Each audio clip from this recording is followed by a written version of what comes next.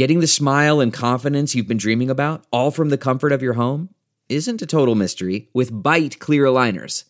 Just don't be surprised if all your friends start asking, "What's your secret?" Begin by ordering your at-home impression kit today for only $14.95. Bite clear aligners are doctor-directed and delivered to your door. Treatment costs thousands less than braces, plus they offer flexible financing, accept eligible insurance, and you can pay with your HSA FSA. Get 80% off your impression kit when you use code WONDERY at Byte.com. That's BYTE.com. Start your confidence journey today with Byte.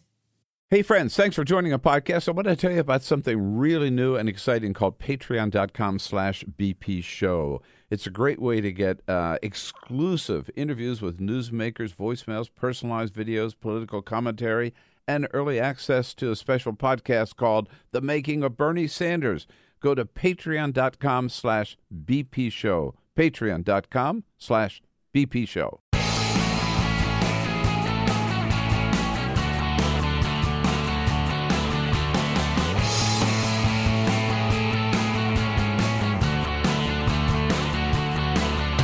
Giving you everything you need to fight the Trump administration.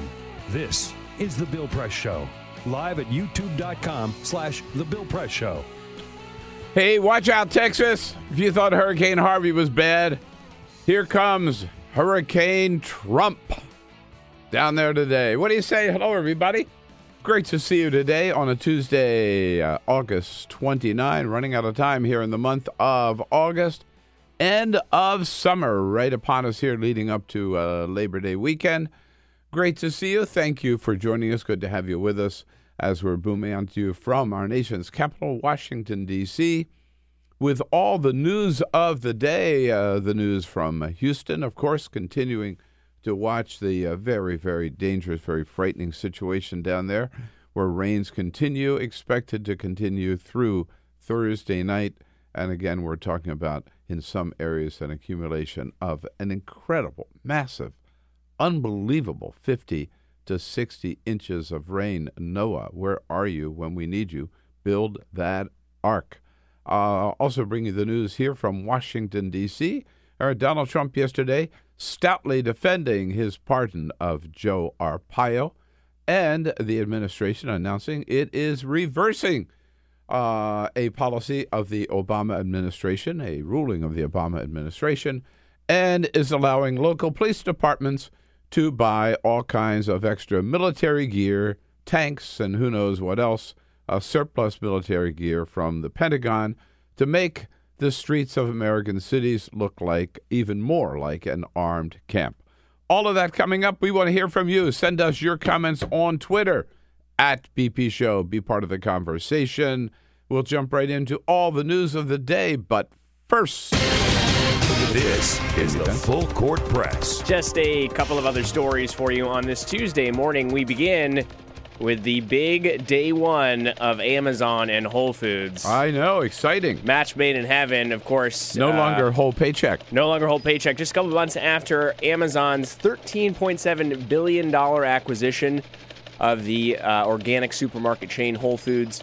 Amazon had announced late last week that starting yesterday, you would see some pretty significant discounts on many items within the store. So the New York Times went to the Columbus Circle store in New York City. Oh, I'll be there today. Did you? Oh, you'll take a stop there, see what you may find. You'll be in New York City. It ends in Columbus. Oh, that's right. That's right there. In Columbus Circle Tower. That's right there. So that is an incredible store. They went last week. They got a small grocery basket of items, and then they went yesterday and got the same grocery basket of items and compared the prices. When it comes to organic unsalted butter, old price $5.29, new price $4.49. That's pretty significant. Good saving, 80 cents. Bananas went down 30 cents a pound. Eggs went down significant from $6.19 to $4.49. Overall, they saved 14%. Original check $28.02. Monday's check, yesterday's check with the discounts, $24.04. So exciting times at Amazon. Plus, they're selling the Amazon Echo right there in the front of the produce. On sale for $99. Right. Very, very smart. So you haven't been to Whole Foods yet. You didn't go yesterday? You get a chance to go? No. No, the new discounts? No. I'm pretty excited. I'm going to go down to one of the new locations here on H Street. The San Diego Union Tribune publishing a little bit of a scoop here, a little bit of a gossip scoop about Congressman Duncan Hunter from California, the Republican. Yeah. Remember Yes. Duncan Hunter as the vaping congressman. He likes to vape the vapor tobacco, if you know what I mean there. He was caught at a bar talking about Donald Trump. And supposedly, from 4 people who were present at this little gathering at the sports bar in California, Duncan Hunter said about Trump, quote, "He's just like he is on TV.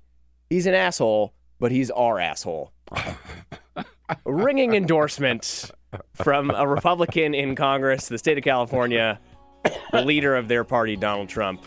He's their asshole. Yeah, right. You can keep him. And exactly. They can have that asshole. We don't want him. We don't need him. We've already seen too much of him. Some people said when he got elected, let's give him a chance. We've given him a chance. Get him out. Get them the hell out of there now.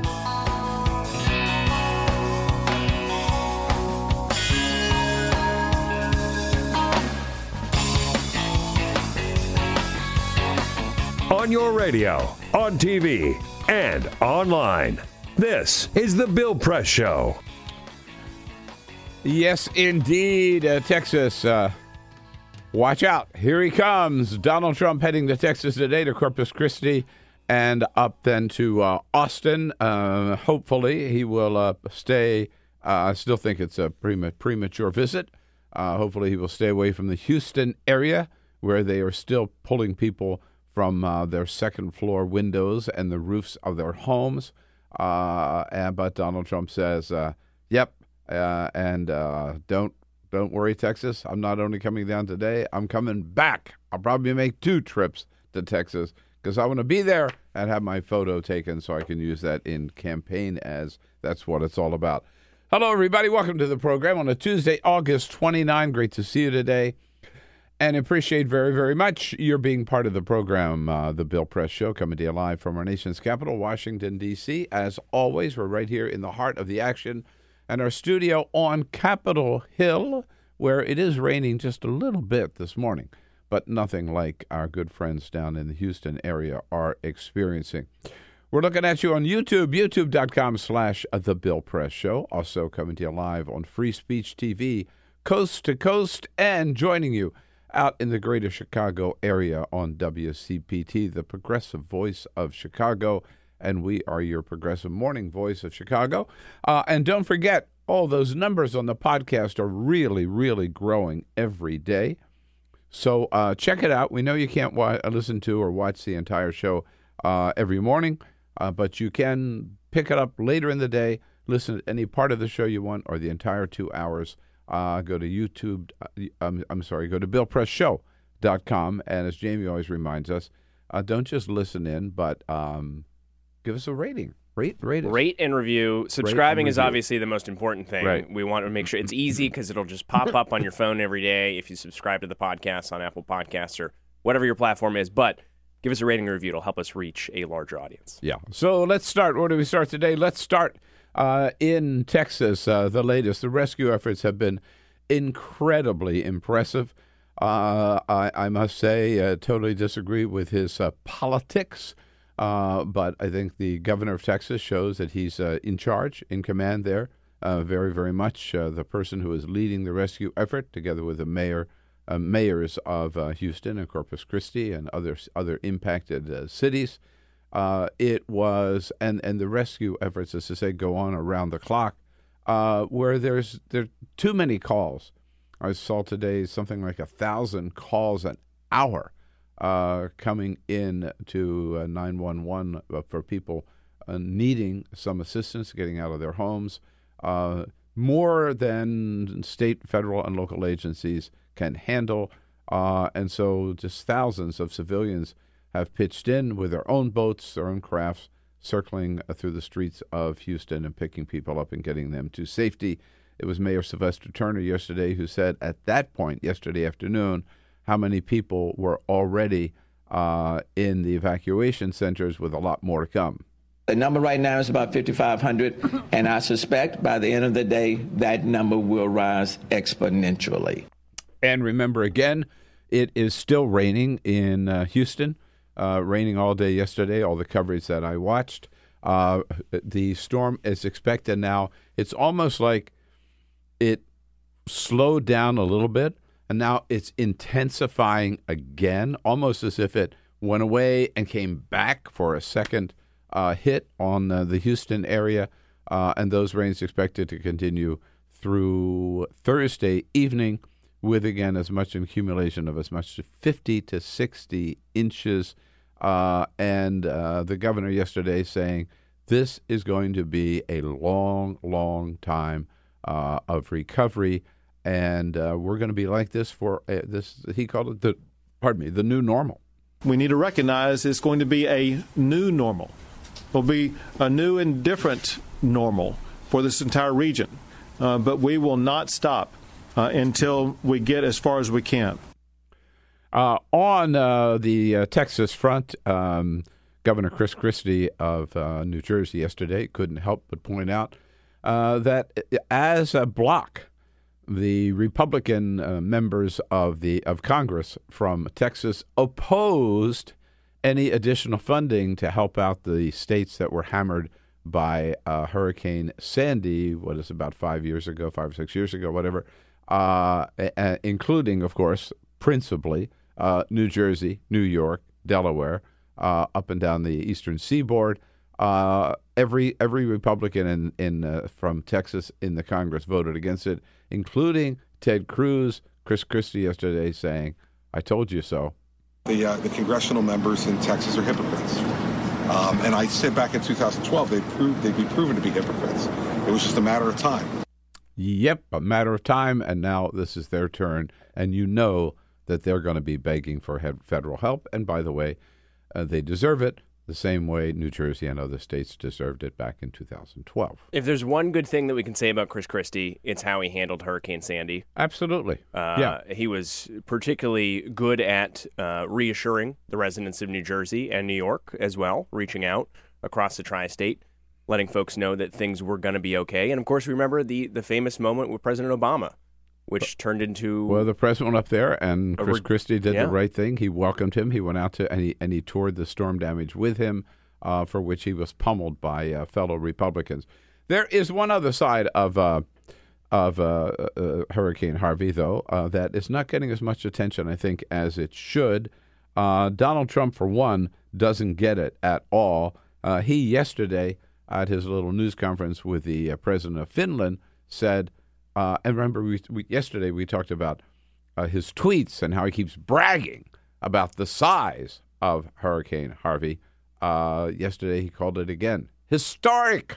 It's a long road, still pouring, still a lot of rain. Nobody's ever seen anything like it. I've heard the words epic. I've heard historic. That's what it is. Well, in that sense, Donald Trump, for once, is telling the truth.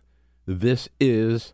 we have never seen anything like Harvey before. Harvey is, in all United States history, the meteorologists are telling us. Now think about this. In all of our history, recorded history, we have never seen a storm as fierce, as long-lasting, and as destructive as Hurricane Harvey. Never in our history. But, we knew it would happen. This is what the meteorologists have been warning us about for decades. So Harvey, let's face the fact, this is what Donald Trump doesn't get when he talks about an epic storm, historic storm. It's time to just spell it out there. Harvey is what climate change looks like. Harvey is what climate change looks like to a nation and a world that has failed to take it seriously. And now we see how bad it is. Not too late, but certainly way, way, way later than we should have acted on climate change, and only a sign of how much worse it's going to get if we don't do something now. So here's the man who pulls us out of the Paris Accords and yet now is scrambling and trying to show how strong he is and how on the job he is in dealing with Hurricane Harvey, where he's just going to be responsible for creating even worse storms and worse situations than Harvey in years to come. unless he comes to his senses on climate change. Why doesn't somebody can't somebody just bang sense into that blockhead, Donald Trump? I mean, it's just disgusting. If Donald Trump read the failing New York Times, as he calls them, there's an article this morning about, Harvey is called a 500-year flood. This is only supposed to happen every 500 years. Katrina was called a 100-year flood. Yeah, and yet they've been happening pretty frequently. Kevin Trenberth is a scientist at the National Center for Atmospheric Research in Boulder, Colorado. He is quoted in this Times story. He says, the probability of them occurring, these 500, 100-year floods, has increased substantially because of climate change. What used to be a 500-year event has become a 50 or 100-year event. Actually, in that article I read this morning too, there have been 3 500-year floods. This is the third. Harvey is the third 500-year flood in the last 3 years in Houston. Right. Something's going on, Donald Trump. Open your damn eyes and take a look at what it is and come to your senses on climate change. This is the worst of those 3 storms, but this is not the first. This is the third 500-year flood in Houston in the last 3 years. Don't tell me climate change isn't real. Don't tell me climate change isn't already with us. Other news. Yeah, and I had, how many times have we heard Donald Trump say, there was nothing at all to do. There's nothing to this whole Russian story. It is a total witch hunt. It is manufactured by the Democrats who still can't accept the fact that Hillary Clinton lost. There's nothing to it. James Comey should have dropped the investigation. Robert Mueller should drop the investigation. We ought to fire Robert Mueller. We ought to end this because there were no context at all, Donald Trump is trying to tell us, between my organization, the people around me, and anybody at all in Russia. Well, now we know, we've known for quite a while, that's just a whole lie. I mean, that's just nonsense. Because think about the people. We had Michael Flynn, all of those meetings. We had Roger Stone setting up meetings. We had campaign manager Paul Manafort, Carter Page running over to Russia and holding meetings. We have Jared Kushner sitting in on these meetings with the Russian ambassador.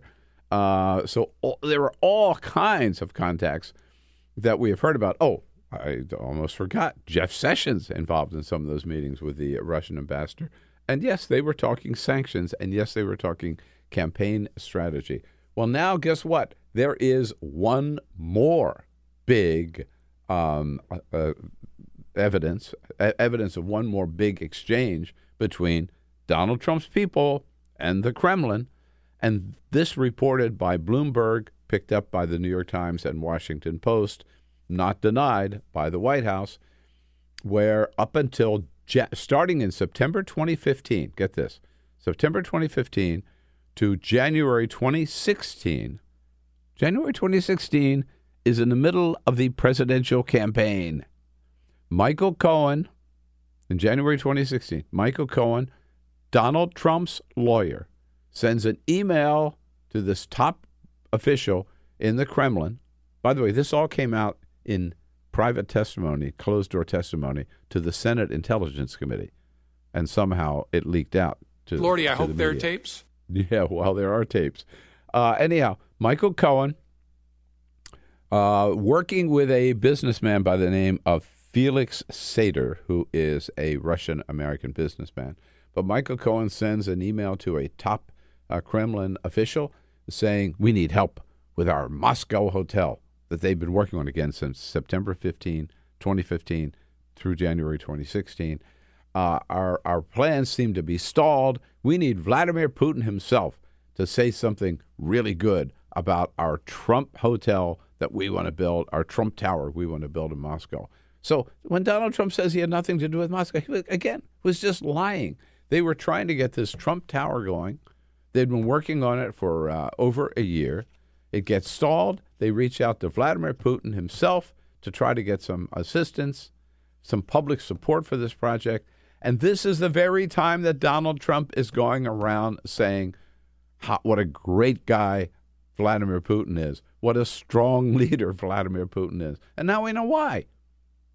He was sucking up to Vladimir Putin, so Vladimir Putin would support his hotel and they could get this hotel built in Moscow. And again, no connections at all with Russians, and you know damn well, and let's hope that Robert Mueller can put these pieces together.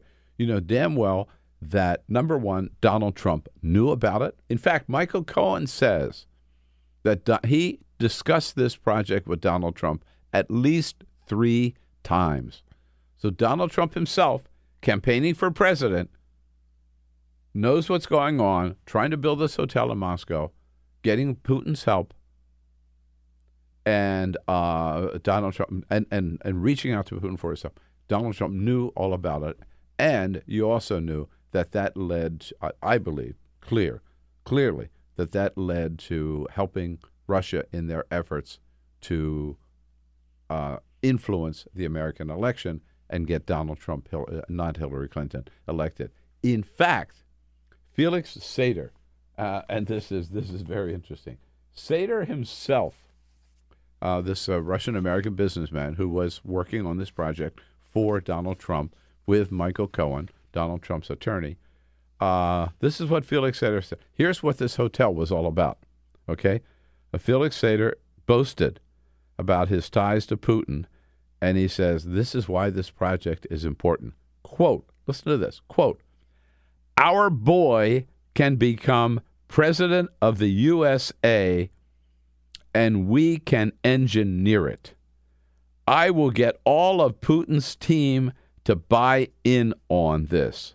I will manage this process for you," says Felix Sater again in an email, that email I just read, to Michael Cohen, Donald Trump's attorney. Our boy can become president of the USA, and we can engineer it.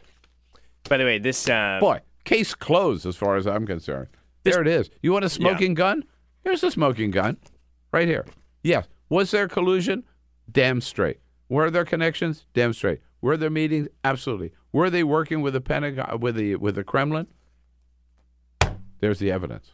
By the way, this project began, or was proposed, back in September of 2015. You mentioned the meeting happened in January of 2016. The Washington Post put together a fantastic timeline of all of Trump's media hits talking about Vladimir Putin in between September and January, September 2015, January 2016. Perhaps one of the most notable ones, we don't have the audio handy, but this is worth remembering. When Trump goes on Morning Joe, December 18th, 2015, Mika asks him, "Do you like Putin's comments about you?" He says, "Sure. When people call you brilliant, it's always good, especially when the person heads up Russia." Then they ask about Putin killing journalists and political opponents.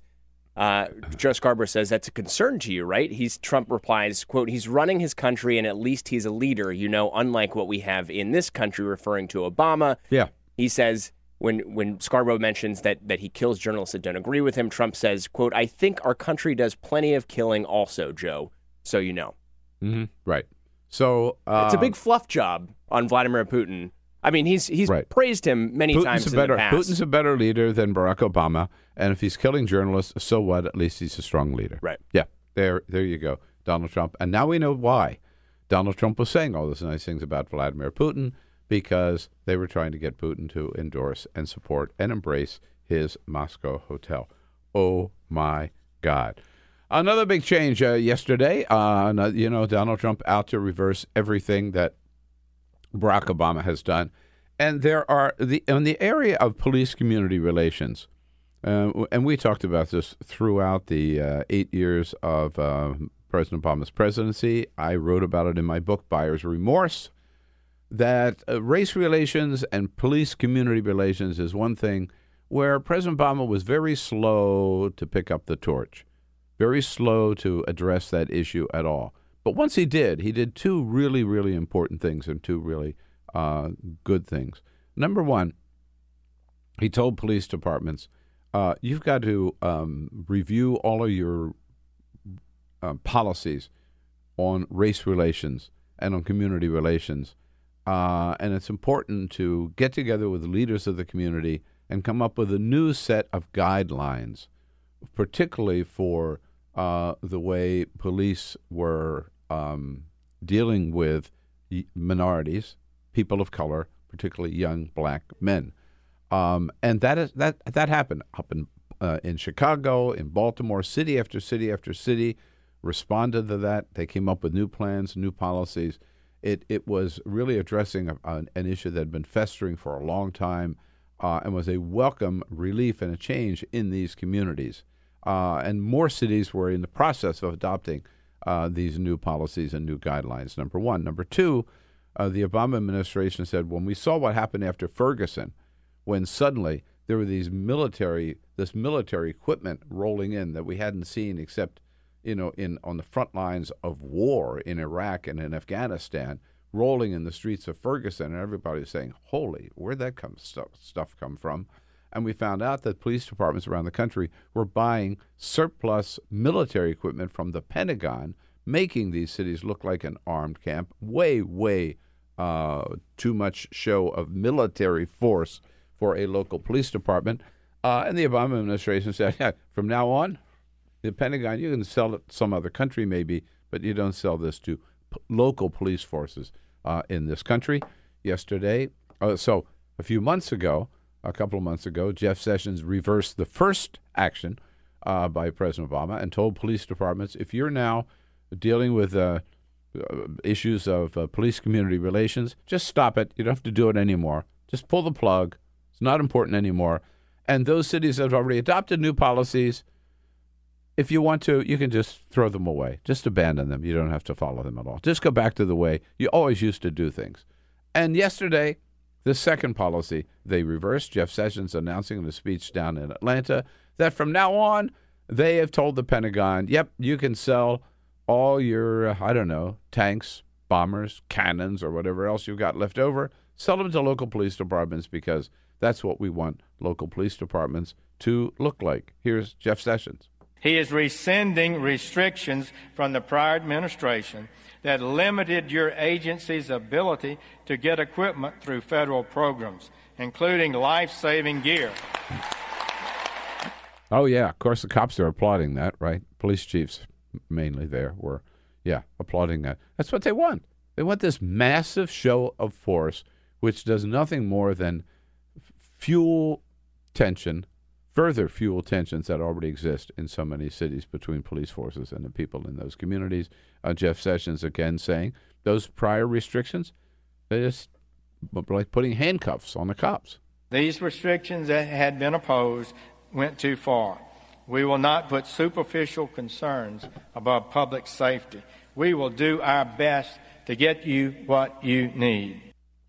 And all they are doing is asking for more trouble, more riots. The next time it happens, we're just going to see Ferguson and Baltimore all over again. Well, I think one thing that needs to be kept in mind here with what Jeff Sessions is doing, he thinks he's saving money with some of the things that he's doing by rolling back some of these Obama-era regulations or rules. And well, number one, they're not saving money. They're not saving money. That's a great example of it. Number two, they're ignoring what is a real problem in this country. But more importantly, they are gearing up to spend more money on the quote-unquote war on drugs. And not all drugs. I mean, the opioid crisis is a big problem in this country, and I definitely we should be spending money on that. But Jeff Sessions is going to go after marijuana in all 50 states. So, be prepared for that. That's what he wants to spend money on. One other item we talked about yesterday. It came up again yesterday afternoon with Donald Trump in the news conference he had with the president of Finland, where he was asked about Joe Arpaio. Donald Trump very upfront about why he pardoned Joe Arpaio on Friday evening, the classic time for the news dump, of course, right after the network news on Friday evening. If you have any bad news you want to put out, that's when you put it out. It was suggested, of course, and I think correctly, that Donald Trump did it on Friday evening because he knew that the pardon of Arpaio would get less attention because everybody was paying attention to what was happening in Texas when Hurricane Harvey actually hit land for the first time. Donald Trump says, no, it was just the opposite. In the middle of a hurricane, even though it was a Friday evening, I assumed the ratings would be far higher than they would be normally. The hurricane was just starting. Oh, yeah, right. Mm-hmm. He put it out there because he wanted to get the highest ratings possible. We said this yesterday. It's the reality show format. Yeah. Every single time with him. But first of all, I think I think he has it backwards. He was still trying to bury it, and in fact, that is what happened. Most of the attention was on Harvey, not on Joe Arpaio. But the idea that he would even think that way, that would be a consideration of TV ratings, that's Donald Trump's entire freaking life. Is when can you get the most ratings? Remember what he said about Sean Spicer? I could never fire him because he gets such good ratings in the afternoon. That's what it's all about. He's not a president. He's a TV producer. But Trump went on to praise Arpaio. What a great, great, great American he is. Oh, yeah, he may be a racist. He may be a lawbreaker. He may have violated the Constitution. But, he's a great American, says Donald Trump. He's done a great job for the people of Arizona. He's very strong on borders, very strong on illegal immigration. He is loved in Arizona. Oh, yeah. That's why he lost. That's why he lost his bid for re-election on last November 8, right? Because he's so loved in Arizona. No, he's despised in Arizona by many people. Half of Arizonans surveyed over the weekend believe that Trump should not have announced a pardon for Joe Arpaio. Half of Arizonans. Yeah. And, of course, a move that was condemned by both of Arizona senators, Jeff Flake and John McCain. And then Donald Trump tries to justify his pardon of Joe Arpaio by comparing it to Barack Obama's commuting of the sentence of Chelsea Manning, Donald Trump.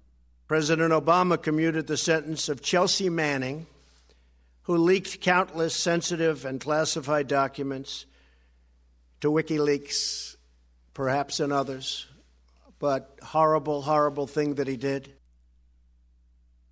Well, there's one big difference, right? First of all, President Obama didn't pardon Chelsea Manning, although I think there's still a lot of question about how much damage actually to our national security Chelsea Manning did. I believe the answer is 0. But again, the difference is President Obama did not pardon Chelsea Manning. He commuted the sentence of Chelsea Manning after she had served 7 years in prison. Donald Trump pardoned Joe Arpaio before he was even sentenced, found guilty, and remember, found guilty of outright racism, outright discrimination, outright refusal to obey a judge's order. Donald Trump pardoned Joe Arpaio before sentencing, which means he will never spend 1 day in prison. Total apples and oranges. Donald Trump trying to get away with yesterday. Guess what, Donald? Doesn't work.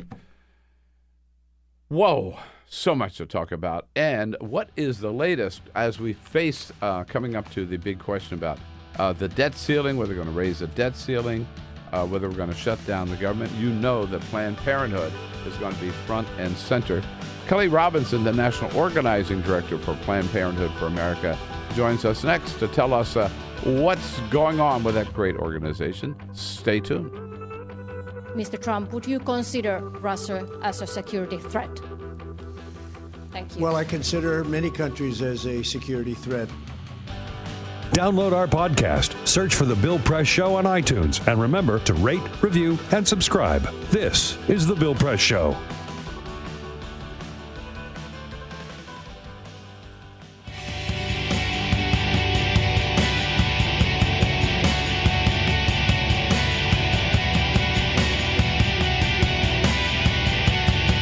Same great show, new great channel. Stream live video at youtube.com/The Bill Press Show. What do you say on a Tuesday, August 29? Hello, everybody. Great to see you today. Again, thank you so much for joining us as we'll come to you live, coast to coast on YouTube, youtube.com/The Bill Press Show. On Free Speech TV, coast to coast as well, and out in the Chicago area on the great WCPT. Coming to you live from Washington, D.C., our nation's capital, our studio right here on Capitol Hill, where we're brought to you today by the United Steelworkers and their international president, the one and only Leo Gerard, a great labor leader and a great fighter for working families in this country. United Steelworkers, North America's largest industrial union, representing over 1.2 million active and retired members. Check out their good work at their website, usw.org. Rounding up the big stories of the day there in our first half hour, from the latest on Donald Trump's defense of his pardon of Joe Arpaio to the news of this shady hotel deal in Moscow, which the White House or Donald Trump has been hiding until it was released or reported yesterday by Bloomberg News. Jamie, response? Hey, we got a poll out on Twitter at BP Show. Ray put this one together. She says, when should Donald Trump visit Texas? A couple of options for you. ASAP and twice. Wait at least a week. Or when governor or FEMA says so. So already some of you weighing in, 77% so far, saying it's up to the governor and FEMA. Some comments on Twitter. Lee Draxton answering directly to this poll. He should never visit Trump because he'll say something terrible. Most people just want him to resign and hermit himself away to Trump Tower and never be heard from again. Plus, some reaction to Jeff Sessions and the militarization of police. CSD Pagan, our friend CSD Pagan, says Sessions is a traitor like Trump. Guantanamo Brig has plenty of room for the whole gang. I don't know if we'll go that far, but right. We're on Twitter at BP Show. All right. Thank you for your comments. Keep them coming always on Twitter at BP Show. Yes, it is said of Hurricane Harvey, we have never seen a storm like this before in American history. There are some saying we will never see a volunteer organization resistance protest movement like the one that Planned Parenthood has planned before. Kelley Robinson is the National Organizing Director at Planned Parenthood for America, who joins us in studio. Hey, Kelley, good to see you. Hey, thanks for having me, Bill. Thanks so much for coming in. So, wait, I don't have a microphone for you. What's going on here? Yeah, right? Okay. Always fun when we have technical difficulties. Technical difficulties, right. We're on a skeleton crew this morning. What do you expect? No, I know. I suddenly looked at you and I thought there's something missing, right? All right, there we go. There we go. All right. Good morning again. Oh, good morning, All Bill. right. Thanks for having me. Great to see you. Yeah. So, Kelley, first of all, are the Republicans in Congress ever going to accept the fact that Planned Parenthood is a great organization that provides great health care to millions of American women, and they ought to just stay the hell out of it? Look, we're working every day to make sure that message is clear to them. As they're at home right now for August recess, we've had folks show up at every rally they've had, every town hall they've had, making calls every single day. And these are volunteers that are doing it not because they love a pink T-shirt, but because access to Planned Parenthood health centers matters so deeply to folks in just about every district around this country. So that's really why people are showing up and speaking out right now. How many clinics are we talking about, and how many states? Oh, geez. We have over 500 clinics I'd have to get Bill, my colleague, to tell me just how many states, but just about every state is covered by us. Just about every state, right? Yeah, and I think the interesting thing, too, that a lot of people don't know, over 500. But the thing that a lot of people don't know is how many of our clinics serve rural areas or other medically underserved areas in the country. Nearly half of our clinics are in places like that where there's not anywhere else to go. Planned Parenthood isn't just your reproductive health care provider. We are the provider in a lot of these areas. Right. Women who would have to travel miles and miles and miles to get health care were it not for a Planned Parenthood clinic or that happens to be there. And what kind of services? That's the other question is, all right, everybody says, well, these are just more abortion mills. The truth is, most of our services are preventative care services. We do birth control. We do STD testing, women exams. I mean, these are all the services that people need, women need especially day to day, that we provide that are critical to maintaining the health of any community. Mm-hmm. I saw recently, I forget now where, but it was a very compelling story. It's a little film that I saw about the dangers of women going to these clinics in some communities, right? I mean, it's really frightening. Because of protesters, right? Because of angry protesters and folks that confront them. Protesters outside who are always there. It's sad. I mean, when you go to the dentist office, you don't have people protesting your ability to get your tonsils removed or to get your cavity filled. When you're thinking about health care, it is one of the most vulnerable times in your life when you're going to a doctor, right? You're going there for trusted medical care to get non-judgmental care. And to have people outside of those clinic doors holding signs, just saying nasty things, it is, and especially for a community of folks that say that they're pro-life and that they care about people and humanity, it tears me apart to see what they do to our patients at times. So I'm just glad to know that we've got other volunteers in the areas. Many folks are serving as clinic escorts who are actually walking folks from their car door into a Planned Parenthood Health Center to give them that safe and protected environment, because they know at the end of the day when they come to Planned Parenthood, they're coming to a space of love and of care, and we're going to be there for them even though they may have to go through some of those more tenuous situations on the way in. So we always get into the issue of funding. What percentage of Planned Parenthood's funding is federal dollars, anyhow? Do you know? Well, what I can say is, nearly half of our patients are using Medicaid services to access Planned Parenthood. What that means is not that we're getting a blank check from the federal government. Yeah, that's not a grant from the federal government. No. It's a reimbursement for services provided. Right. So if you come in and get just an STD like any screening, other doctor's office, just like any other healthcare provider, you come in for an STD screening, we're going to get a check that reimburses us for those costs. And what that does is it allows us to provide free and low-cost services to all the communities that need it most. So when folks talk about defunding Planned Parenthood, quote-unquote, quote, defunding Planned Parenthood, what they're talking about is taking away healthcare access to the 2.5 million women that come to us each year. And that's really the bottom line of it. Because federal law today, I don't agree with it, but federal law today does prohibit any federal dollars to be spent for any abortion service, correct? That's correct. That is correct. The Hyde Amendment does do that. Yeah.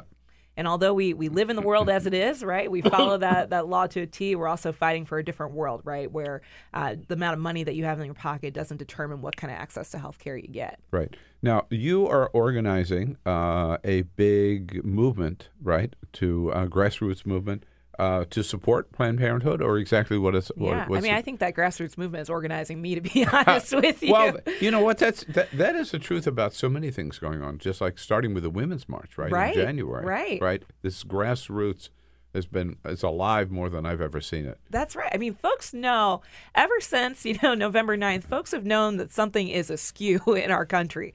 I mean, right after the election, we had folks come to our health centers. We had a 900% increase in folks asking for IUDs at our health centers.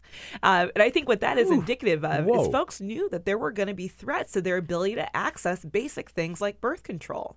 They also knew that there was a way for them to take their power back. So we've seen folks rising up in every community across this country saying enough, saying no. Coming against Planned Parenthood is taking this too far.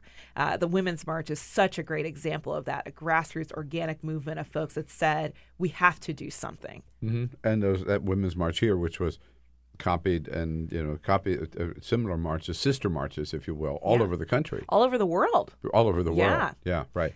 So, but this movement, the particular movement around Planned Parenthood that you're organizing, building volunteer armies around some 600 clinics?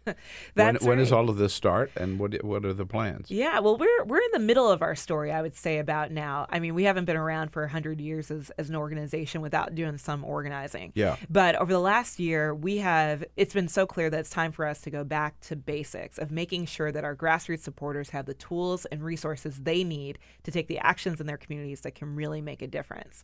So we've done a big and increased investment in training that top tier of leaders.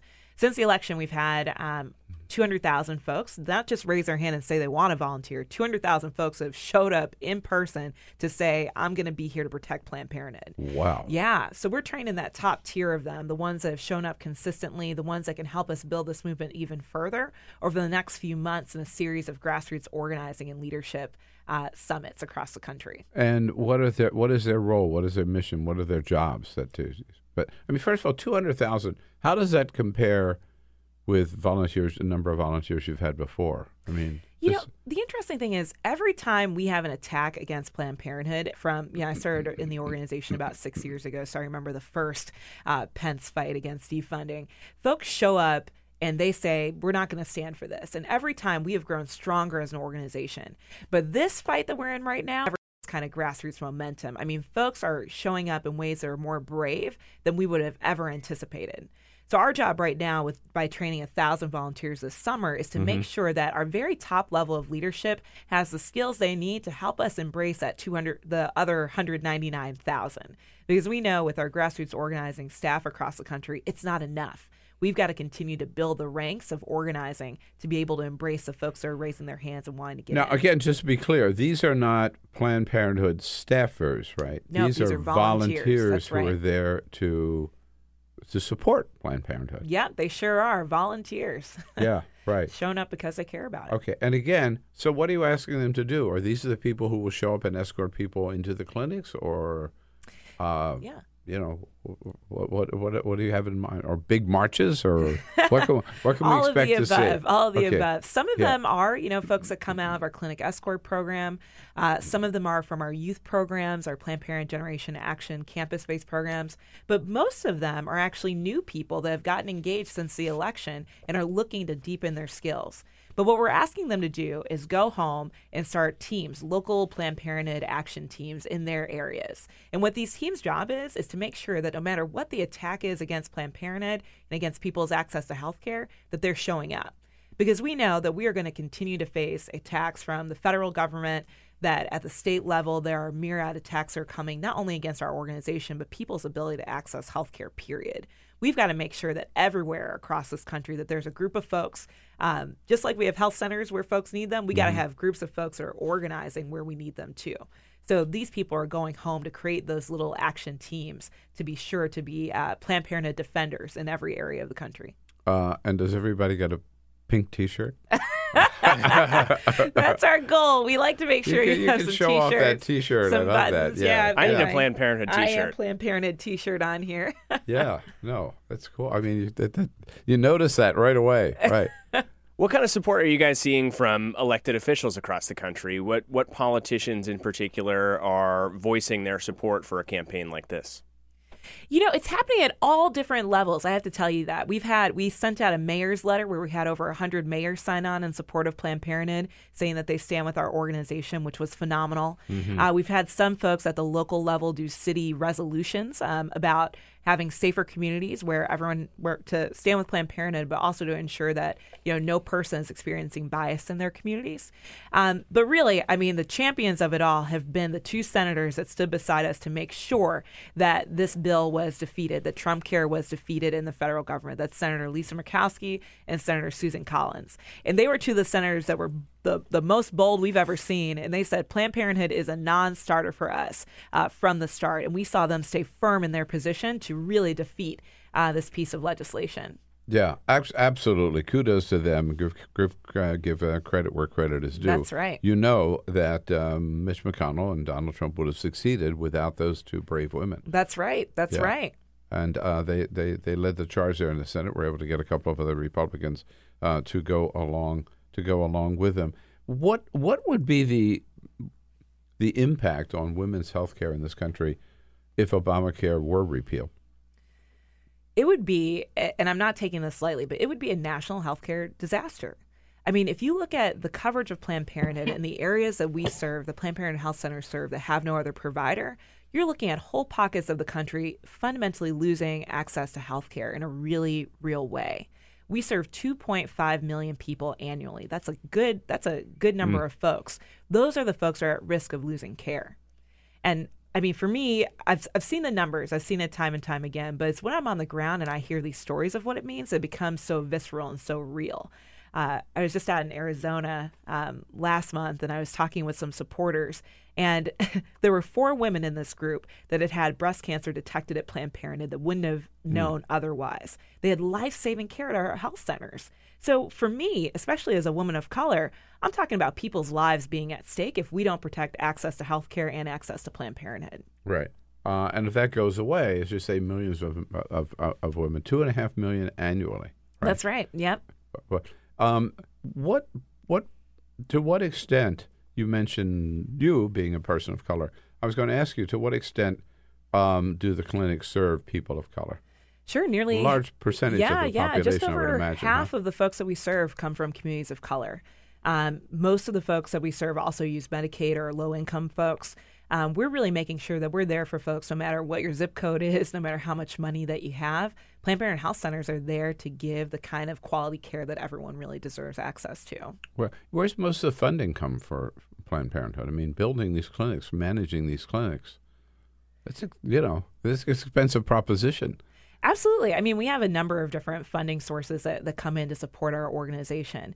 But I think the thing that really matters is when we're talking about this federal fight, particularly around Trump Care, is that the services that we offer to low-income folks are reimbursed through the federal government, right? So being able to provide free STI screenings happens because we can get that reimbursement from the federal government. Mm-hmm. Without that, the ability to offer free and low-cost care really does dwindle and impact our ability to fulfill our mission and ultimately our ability to make sure that folks have access no matter what. Right. So that's really what's so important to know here is that Planned Parenthood existing as it is today, right? Being able to be in every community that needs us, being able to offer care for folks that don't have the resources. It happens because we're able to get some of that work reimbursed. We hope to continue being able to do that, and that's really what's at stake. Okay, so you're the national organizing director, right? That's right. Okay. I'm living my dream, Bill. Yeah, and you're good at it, I'm sure. And you're gonna. So this big training session for these 1,000 top levels is that coming up? It's coming up. It's next week. Next week we kick off in Arizona and North Carolina. Oh, really? Yeah. Okay. Now, I'm sure people watching, listening, who would love to be part of this effort, maybe not part of that top 1,000. I'm sure you've already picked them, but part of your army of volunteers that you're putting together. Can they still sign up? How do they do so? Oh, absolutely. They can go ahead and visit istandwithpp.org/act. If they go to that website, they can sign up as a supporter. They can even sign up to be a defender. And our defender program is really those folks that show up in person. .org/act. Okay. istandwithpp.org/act. You got that, Jamie? We're going to tweet it out. We'll tweet it out. At BP Show. Right. Okay, good. Great. And so, I'm sorry, you were saying...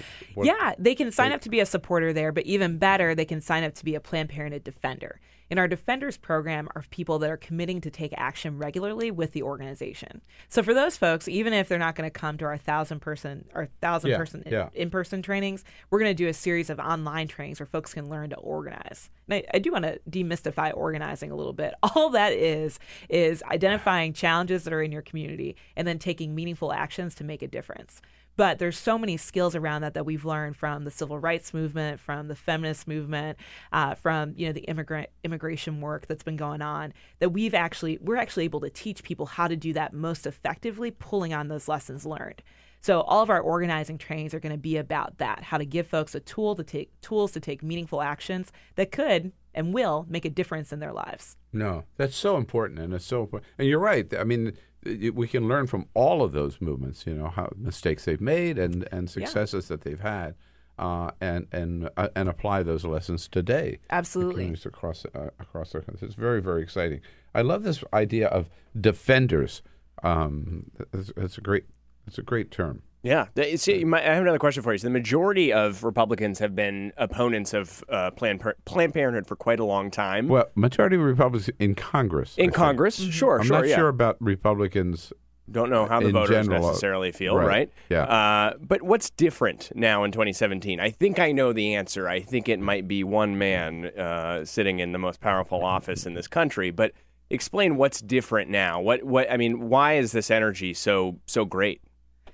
Yeah, well, I do want to say about just Republicans at large. We've had the support of Republicans from throughout our history as Planned Parenthood. We've even had some champions across the board at the state and national level.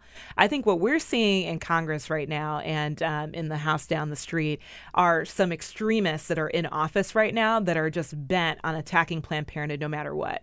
I mean, you've got Vice President Mike Pence, who throughout his whole career has said, I'm obsessed with trying to defund Planned Parenthood. I'm obsessed with trying to get rid of Planned Parenthood. That's what Mike Pence has said.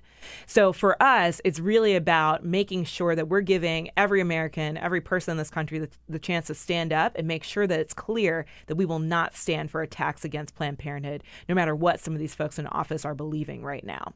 I think that's the shift that we're seeing, that we have a couple of extremists that are in office that we've got to really make a point clear to them. Yeah. Well, Mike Pence calls his wife mother, so, it's a low bar for him. You've got a true believer in Mike Pence, right? alongside of a man who doesn't believe in anything with Donald Trump, who will do anything that Mike Pence wants, right? And so... Well, he believes in one thing one day and then another thing the next day. He believes in himself all the time. But, I think in this area and in many other areas, Donald Trump has proven to be the best organizer that we've ever, for our side, right, for progressives, that we've ever seen, because people are really, they're pissed off and they're worried. And they want to do something. They're looking for ways to resist, fight back. Yeah. And this is a great way to do so. Absolutely, absolutely. And I think there's a realization that folks are coming to, right? That the things that we believe in, we have to fight for day in and day out. I think before the election happened, folks said, they won't do this, they won't do that. But no. We better believe them now, because things are coming into effect that we never believed possible, right? Attacks on folks of color, attacks on issues like Planned Parenthood. So I think that folks are aware and awake in a way that they've never been before.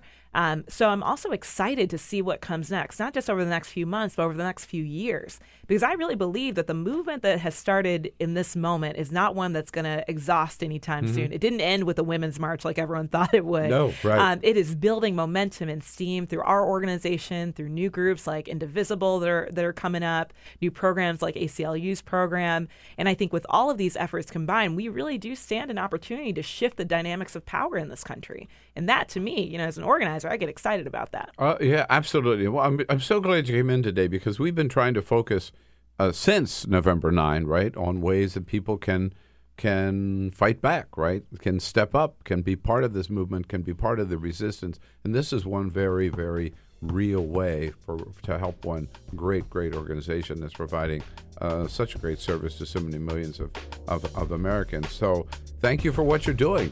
Absolutely. And we, again, encourage you to check it out. istandwithpp.org/act. That's right. And you will get to be part of the great movement here, led by Kelley Robinson and, of course, the one and only Cecile Richards, right? That's right. Thanks, Kelley. Great to see you. Thank you so much, Bill. In. Appreciate it. Cate Martel joins us from the Hill, coming up next. This is the Bill Press Show.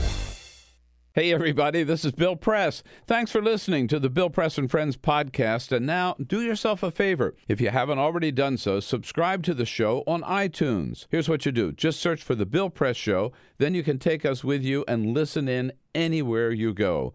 And you'll get new shows from us as soon as they're posted. And one more thing.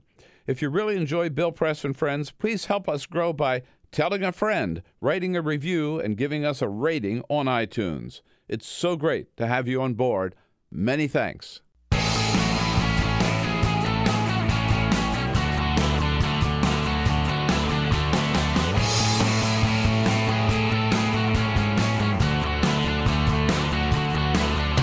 Giving you everything you need to fight the Trump administration.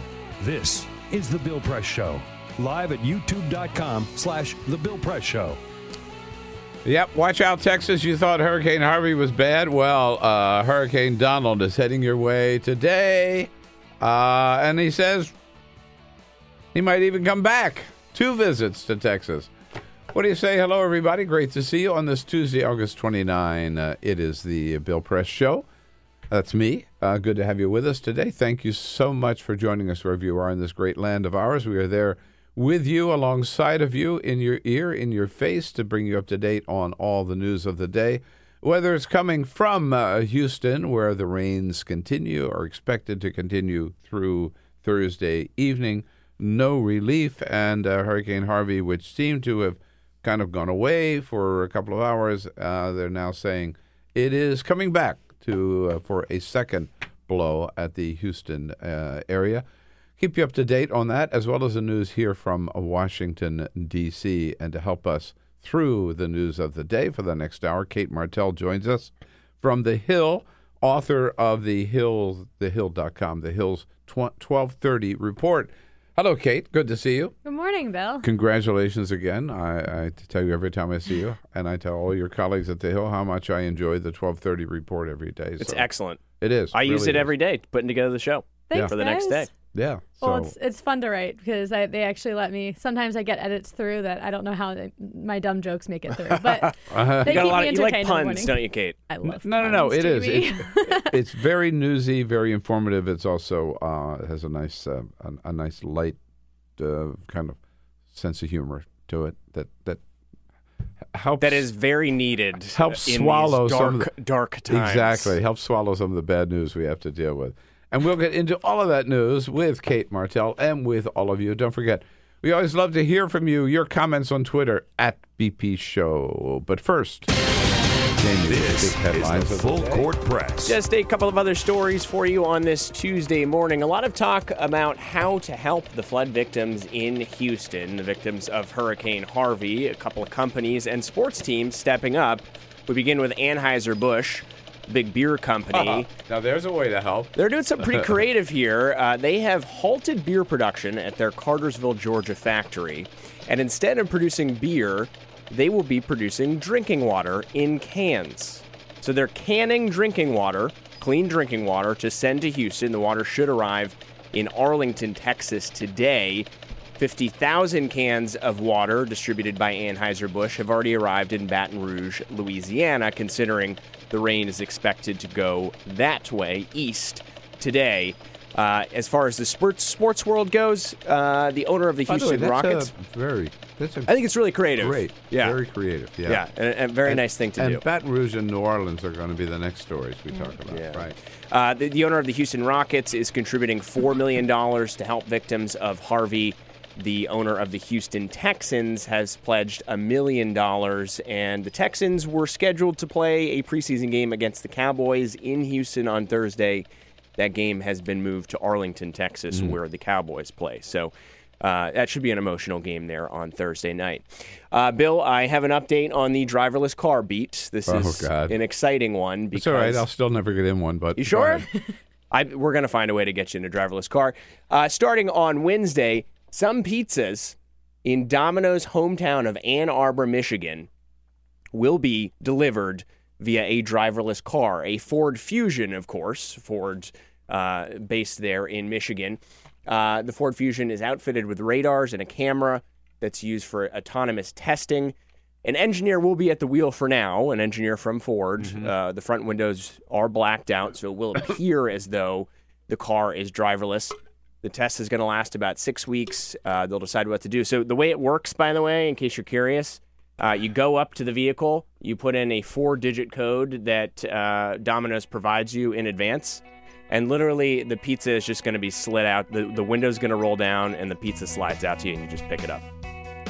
Kind of cool, not going to lie. I think this is a great combination of two things I will never do. Number one, get in a driverless car. Number two, eat Domino's pizza.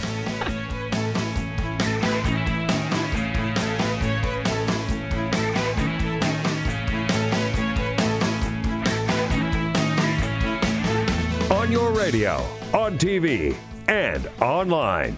This is The Bill Press Show. Yes, indeed, Donald Trump calls it an epic storm, historic storm. We've never seen anything like it. Speaking of Hurricane Harvey, he's right. Maybe he ought to add, yes, and climate change is responsible. Has he made that connection? Hello, everybody. It is a Tuesday, August 29, rather. Of course, he hasn't made that connection. It is the Bill Press Show. Welcome to the program. We are joining you coast to coast everywhere in this great land of ours. We're right there alongside of you on YouTube, youtube.com/The Bill Press Show, on Free Speech TV, and in the Chicago area on WCPT, the great progressive voice of Chicago. Great to have you with us on this Tuesday with lots of big stories to cover. Yes, Hurricane Harvey continuing to batter the Houston area particularly. Rain's expected to continue through Thursday evening, dumping as much as an unprecedented 50 to 60 inches of rain in that already rain-swollen area. North Korea, yesterday, the most dangerous missile test so far, lobbing a missile across Japan. Pardon me, I hate to think of what had happened if something had gone wrong with that missile and it had hit Japan instead of going over Japan. News of another Trump-Russia connection regarding a big, massive hotel and Trump Tower that the Trump organization was trying to build in Russia, even in the middle of the presidential campaign, we learned yesterday. And Donald Trump has reversed another policy of the Obama administration This one allowing the Pentagon to sell its surplus military equipment to local police departments. So much going on, so much to talk about. Cate Martel joins us from The Hill, author of the Hill's 1230 report. Hello, Cate. Good to see you. Hello, Bill. Well, so Donald Trump said there were no connections at all between anybody around him and anybody in the Kremlin. Every week, it seems, we learn about a new connection, right? I mean, it started with Michael Flynn, Jeff Sessions, Paul Manafort, Roger Stone. A couple of my friends. Yeah. Jared Kushner. And now the story about this, his attorney, Michael Cohen, sending an email to the Kremlin saying in January 2016, hey, we need your help getting this Trump Tower going in Moscow. And it was right before the primaries, right at the time that he was criticizing Hillary Clinton for being corrupt, and he was going after these things. If he had done this back in 2015, 2014, 2013, that would be a different story. But this was going on right as the primary season was kicking off. Yes, this is the closest connection we've seen of collusion between somebody involved in the Trump campaign, even though that Michael Cohen didn't have a formal role in the campaign. He did serve as a surrogate. He did speak to reporters, and he did help with some campaign issues. That this is the closest connection we've seen between the Kremlin and the Trump campaign. That's what makes this so important. And Michael Cohen says that he discussed this whole thing at least 3 times with Donald Trump. So the idea that this might have been some rogue elephant, right, in the Trump operation who was off there doing this deal with Russia. No. And that was a detail that came out a little after this original story, that all of these updates haven't necessarily come together. That's what's the biggest problem for the Trump campaign right now, is that we're all wondering what's the next big story to drop, even if it's small little updates. Oh, well, Trump did know about this. Oh, well, Trump was briefed on this. The fact that it's the drip, drip, drip, which is what we've been talking about ever since this campaign and presidency started. Right. So clearly, the Mueller investigation, is not a witch hunt. Right? I mean, there's substance there. Whether there was collusion, we don't know yet, but there certainly were connections. There certainly were contacts. There certainly were there were ongoing conversations with Russian officials, and the involvement of at least Michael Cohen, the attorney you mentioned, was working with a Russian-American businessman by the name of Felix Sater, S-A-T-E-R. Who's a Russian immigrant. Who said that what this project is all about is this project is going to make such big news that it's going to help Donald Trump get elected. There's no doubt about what their motivation was, and as evidence in this email, what I read in the last hour, I want to read again, from this businessman, Felix Sater, to Michael Cohen, quote, "Our boy can become president of the USA, and we can engineer it. I will get all of Putin's team to buy in on this." Just our boy. There he is, our boy Donnie. Yeah, he could become president. It's just, there's no doubt, right? I mean, boom. You want evidence? Here it is. Signed, sealed, delivered, huh? Yeah. And it comes, what's interesting, too, is, so this apparently, I think the story, Bloomberg broke the story, but then the New York Times and the Washington Post picked it up. But this came out in testimony for the Senate Intelligence Committee staffers who were doing their initial interviews. So again, we have a major leak, but it hasn't been denied. But that tells you that this investigation for the Senate is getting pretty serious, right? It is. And then even to go back to Special Counsel Robert Mueller, that this investigation may go on another 12, 14 months, even longer than that. But even in the process, we are still talking about Russia. We are still getting constant updates. Yes, they're mostly from news outlets, and a lot of this information is leaked, but it's showing that there is this constant drive of the investigation. There are these updates that keep us, busy, and it is what is hurting ultimately the Trump campaign the most. That if we don't talk about this, we hear from Mueller in a year from now, that would be a totally different story. But the fact that this has been dominating our news cycle, I think, does kind of contribute to how bad this does look for the Trump administration. Yeah, and the reason we keep turning back to it and talking about it is more stuff keeps coming out. right? And if there weren't, if the reality were not what it is, right? I guess if there were nothing there, we would move on. But every day, and this is all new stuff. And again, none of it's been denied so far. Now they say, well, the tower was never built, which means that was the White House response yesterday. Well, the tower was never built, so this is no big deal. Well, yeah, but the deal is they were in communications with Russia at the time, the Kremlin at the time, to try to get their help. Putin himself, Jamie. Yesterday, I don't know whether you have those handy again, but this is a very time also when Donald Trump is repeatedly praising Vladimir Putin as a strong leader. We did read, this is from the Washington Post, specifically the timeline from September 2015 to January 2016, and some of Donald Trump's media appearances where he certainly fluffed up Donald Trump. We read one of the appearances. Vladimir Putin. Sorry, fluffed up Vladimir Putin.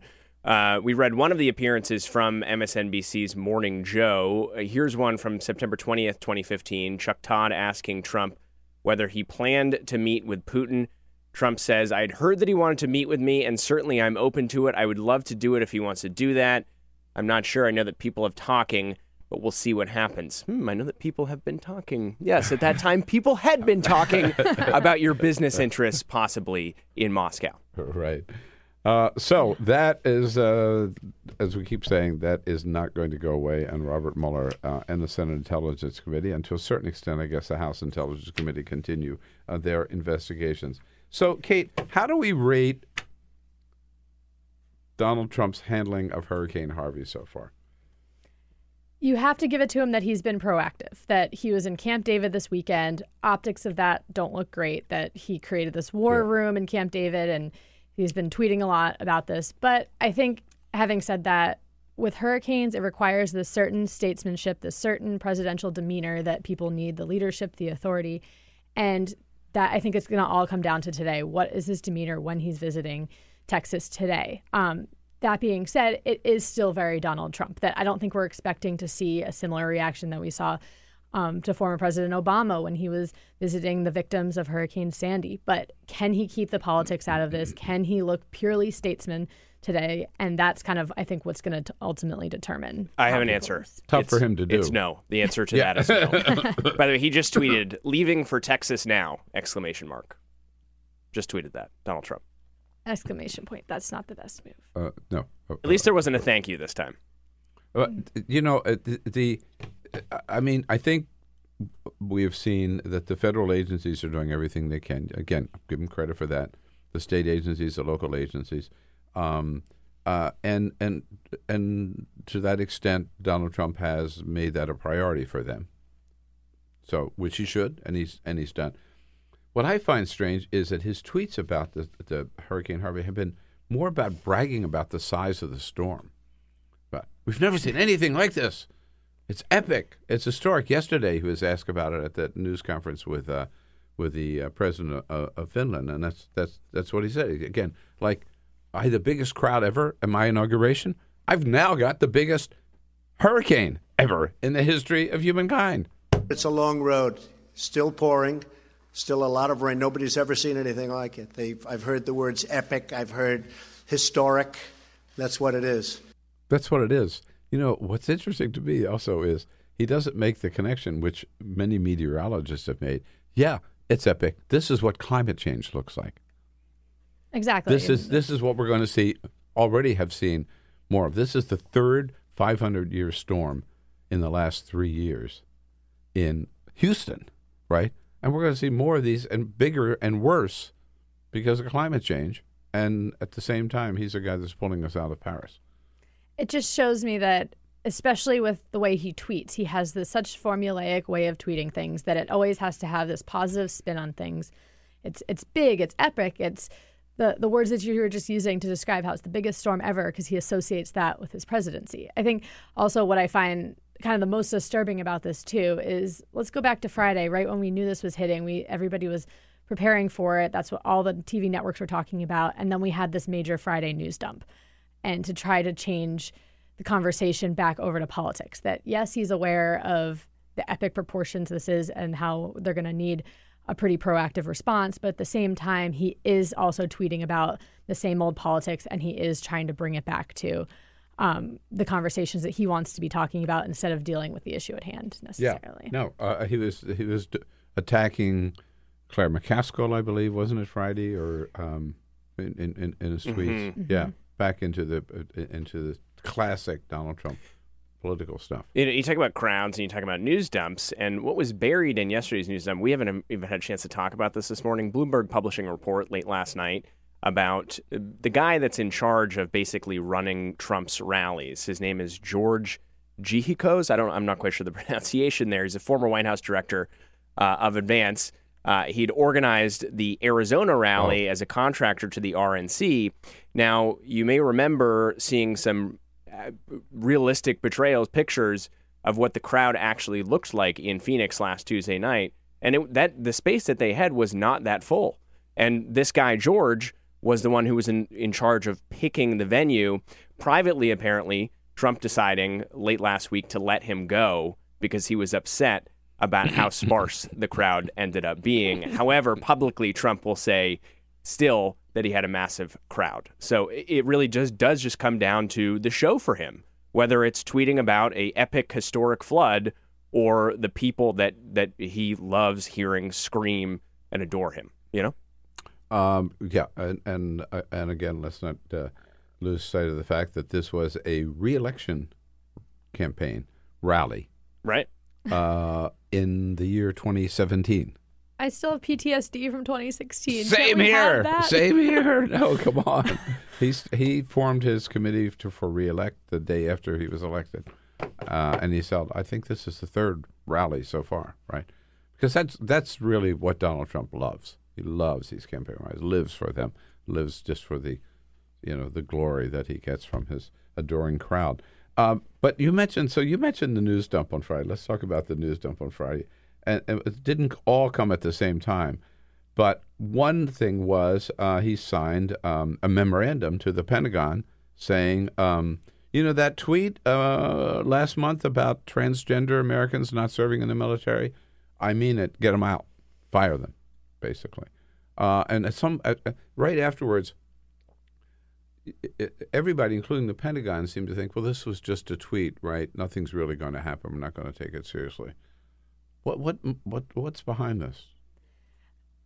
To me, it looks like the president is trying to just double down on what he thinks as what his base will want to see. And this is an issue that he thinks that somehow will just kind of turn it around, bring the story back to what he wants to be talking about. Now, I think that's most interesting, like you were saying, that the Pentagon was a little confused about this release, and a lot of the administration didn't necessarily go off and say that this is necessarily the policy. I think the interesting part for me is General that Mattis, Defense Secretary Mattis, actually seemed to indicate, no, nothing's going to change, right? Okay, this is the president said that, but nothing's going to change. But now it will. It is. There is a line in this memorandum that does give the Pentagon a little bit of leeway there to give some freedom to decide people that are currently in the military, how they can handle that. And will they actually be kicked out of the military? So it kind of at least does put some of the power into the Pentagon's hands. And I think that the general thinking is that the Pentagon will roll with that. And that's kind of how they'll develop the policy on this. But the fact that Donald Trump is, trying to double down on this issue, is trying to look like he's back in control, he's back in the power seat. And it doesn't necessarily, at the timing could not have been worse, like we were saying. But full implementation of the policy would mean that any transgender American today who's now serving in the military in uniform would be tossed out, right? Yes. And any other transgender man or woman who wanted to join would be denied that opportunity. And I don't know about pension benefits or whatever that they've accrued, whether they would still apply or not. I heard a report on NPR about this last night. Haven't had a chance to double check it. It pointed out, some people, the argument is, this is abnormal or something, and it's costing us so much money because all of these people are having these operations, right? Which is not true. Whatever organization had, and it was a news organization, not some citizens or not some transgender or LGBT organization. A news organization had studied this. The cost to the Pentagon of providing this operation, if someone chose to go through with it, the total was $5 to $10 million a year, period, total, out of a Pentagon budget which is $500 billion or something.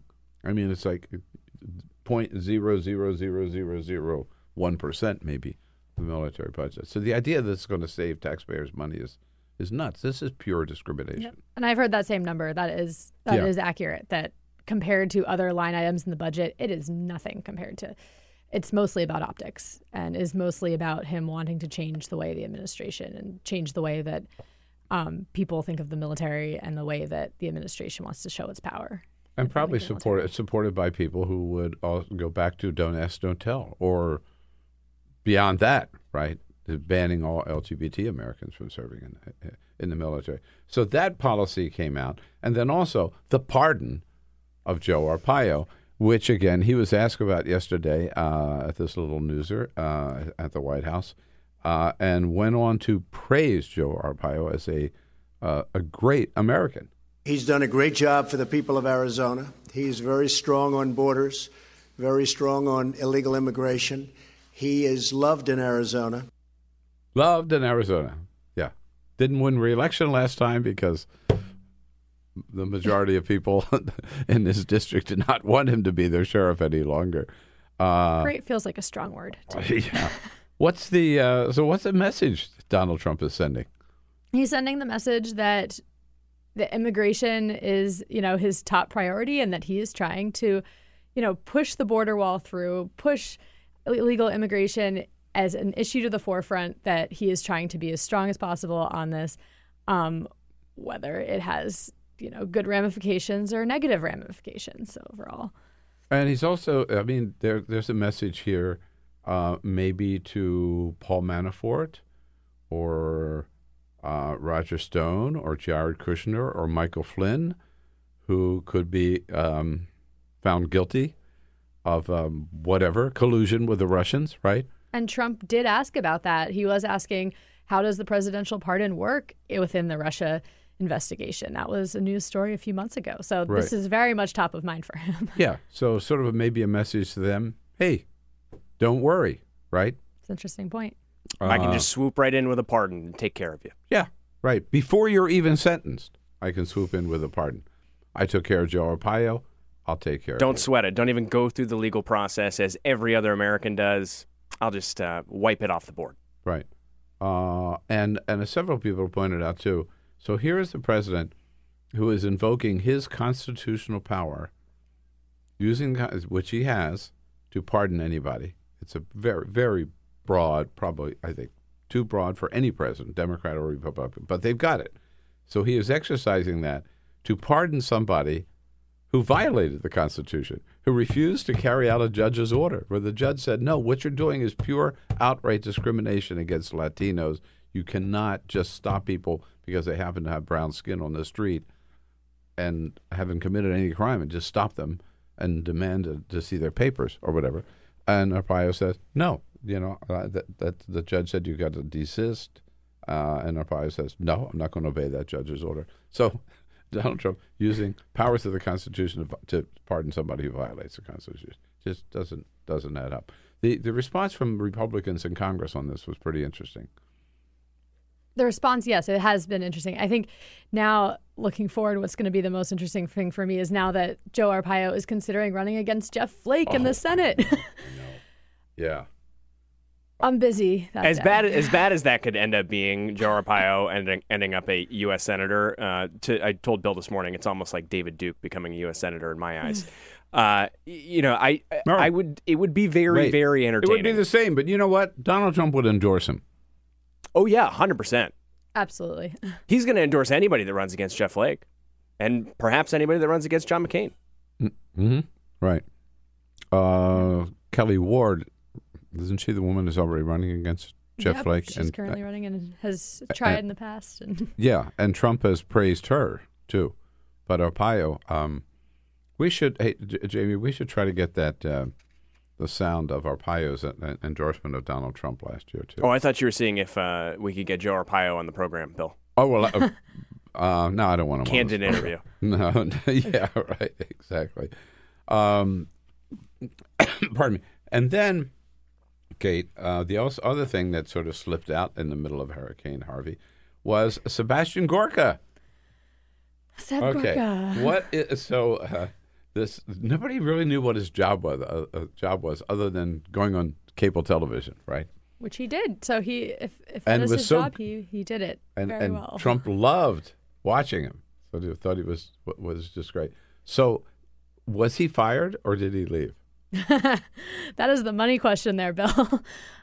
He says he wasn't fired. The White House says that he didn't, that there was no resignation. Somewhere in between, if he had offered his resignation, I think that would have been the story after we've seen a lot of other administration officials put in their letter of resignation. So it appears that there's more going on there than just simply him wanting to leave the job. Now, I think interesting, and I saw a Politico report that a lot of these people who have been ousted from the White House aren't necessarily gone. Sean Spicer is still on the payroll. He is still in the White House. Reince Priebus is still in the White House. At least Reince Priebus, he has an end date of the end of August, but he has still been attending meetings in the White House. He even took a vacation from his job. It's unclear what Sean Spicer is still doing in the White House. No, but he still shows up. There. You still see him around the grounds. He doesn't have a suit and tie on all the time, but I mean, he's still there, so these collecting a payroll. So yes, there's been a lot of turmoil in the White House, but that doesn't necessarily mean that these people are gone. So same with Sebastian Gorka. It sounds like we're going to see Breitbart, fired up and ready to roll. I wouldn't want to be Paul Ryan right now. The way that Breitbart is, has a lot of firepower behind him. But how dangerous is Breitbart? Because someone like me, an outsider who does not visit Breitbart.com on the daily, I look at this as like a lot of bluster, a lot of talk, and no action necessarily put back. Obviously, Steve Bannon was in the White House for quite a long time. Seb Gorka was in the White House for quite a long time. Stephen Miller is still there. Julia Hahn may be there as well. But what could Breitbart realistically do? They're pretty powerful with the base. They're like, if you can't read the Daily Stormer, you read Breitbart, or maybe they're kind of one and the same. But I mean, they do exercise a lot of influence on the base. Correct? Yes, they do. Especially looking into September with all of these funding fights coming up, that to have a Steve Bannon there and that's where I think that we could see some of the movement. But that is an excellent point, Janie, too, that Breitbart does have its influence, but within certain circles. That it doesn't within certain circles. No, it's very limited, but it's very powerful in that limited circle, and which is a threat to Donald Trump in a sense. I mean, if Breitbart were to turn the force of, if Bannon were to turn the force of Breitbart against Trump, exactly. If Trump strayed too far from where Bannon thinks he ought to be, that could prove a problem for Donald Trump. Right. Very well could.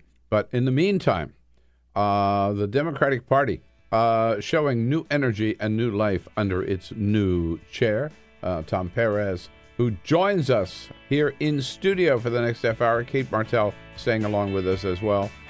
Your questions, your comments for the good chairman coming up with Tom Perez. It's a no-brainer for me to endorse him. Very easy decision, believe me. Follow us on Twitter @BP Show. This is The Bill Press Show.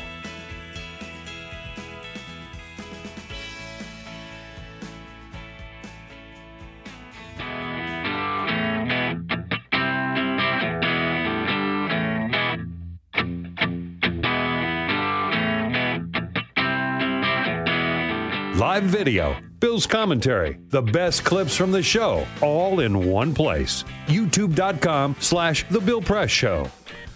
Here we go on a Tuesday, August 29. Welcome back, everybody. Great to be with you here as we come to you live from Washington, D.C., our nation's capital, our studio on Capitol Hill, where we're brought to you today by the American Federation of Teachers, the great men and women of the AFT under President Randy Weingarten, doing the Lord's work in the classrooms, making a big difference for students of America every day. We salute them, thank them for the support of the program, and you can find out a lot more about their great work at aft.org. Cate Martel from the Hill here as a friend of Bill the entire hour, and a friend of all of us joining us now, Tom Perez, the new chair. I still call you the new chair that's of fine, the Bill. Democratic National Committee, doing a great job. Tom, it's great to see you. Bill, great to be back on your show, and Cate, great to be with you as well. Good to see you, too. So the Summer of Resistance drawing to a close here. We've talked about it at the beginning, your efforts around the country, really, to kind of channel some of this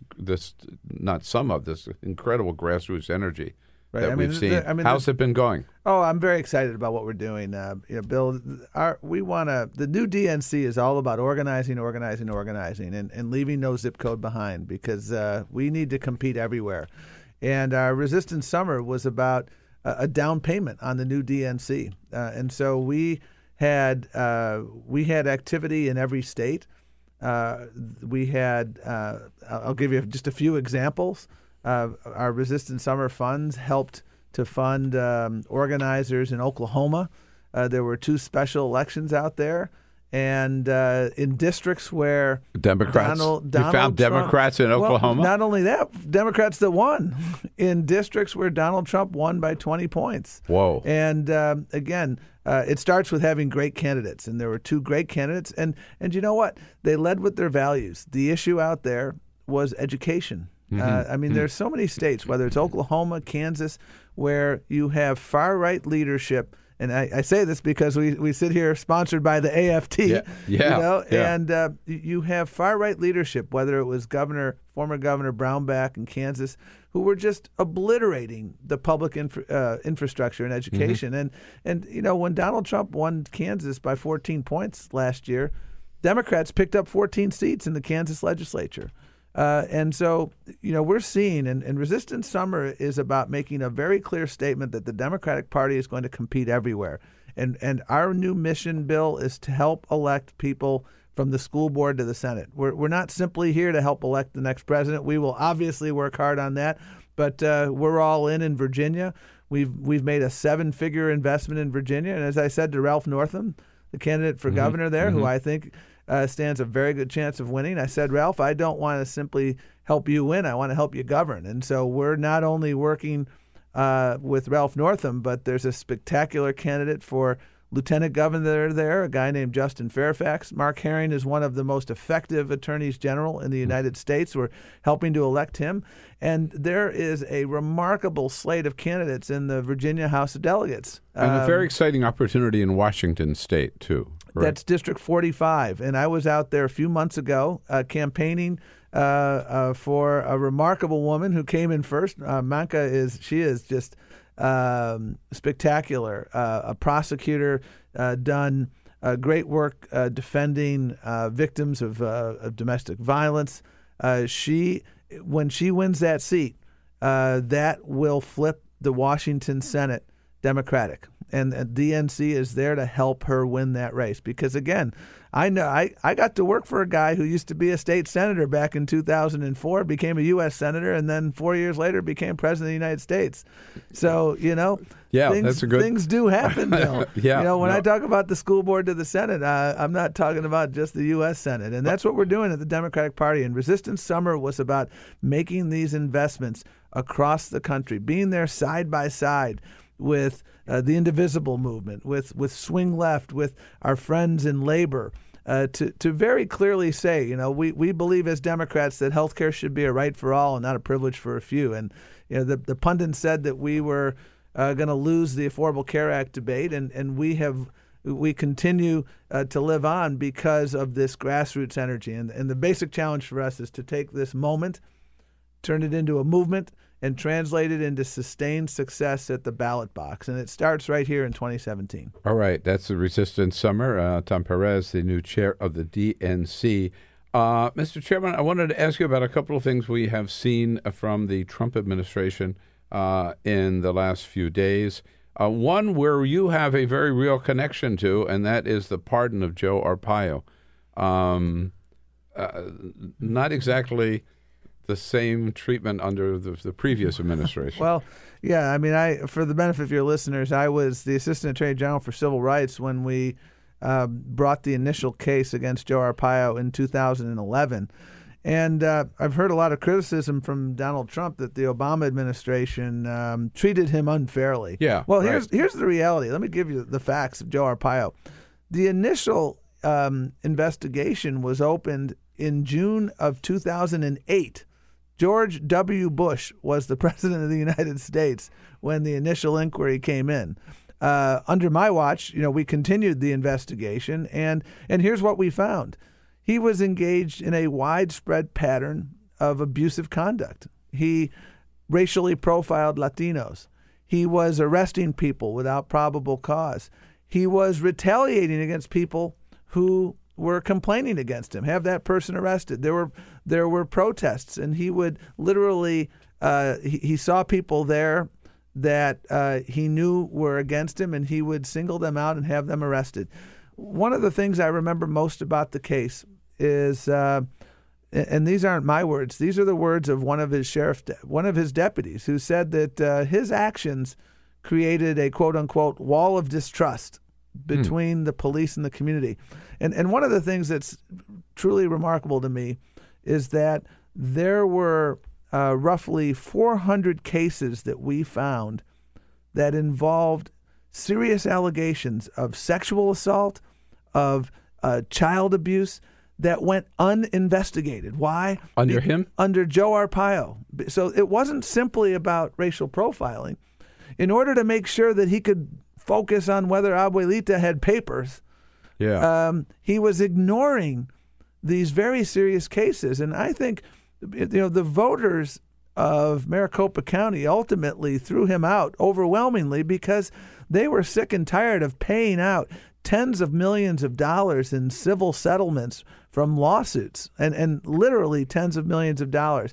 They were sick and tired of a jurisdiction that wasn't safer. And so he repeatedly violated the Constitution. We filed suit. There was a private lawsuit filed by the ACLU. Both those lawsuits had the same result, and that result was cease and desist. You got to start treating people constitutionally and fairly. And he said no.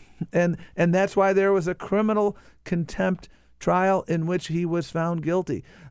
He's a disgrace to law enforcement. And I was doing that case because I believe in the Constitution and because I believe that I want to make the job of sheriff's deputies easier. And he was making that job harder. What is the message? What message does Trump's pardon send? Oh, it's red meat to his base. It's so divisive. And when you stack it on top of Charlottesville, you stack it on top of his inability to say clearly that we are the United States of America, not the divided states of America. This is a person whose currency is dividing people. That's not who we are as a nation. And that's why, again, the voters of Maricopa County, not just Latino voters, but the voters overwhelmingly threw that guy out. And they did so because he was a disgrace to law enforcement.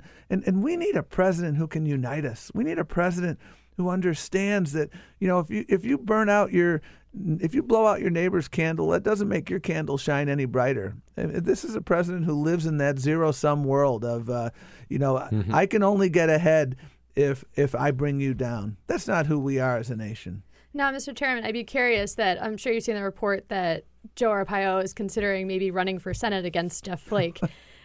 What does that mean for you guys? Well, 60% of the vote in a statewide election in Arizona comes from one county, Maricopa County. The voters of Maricopa County have spoken very strongly and clearly about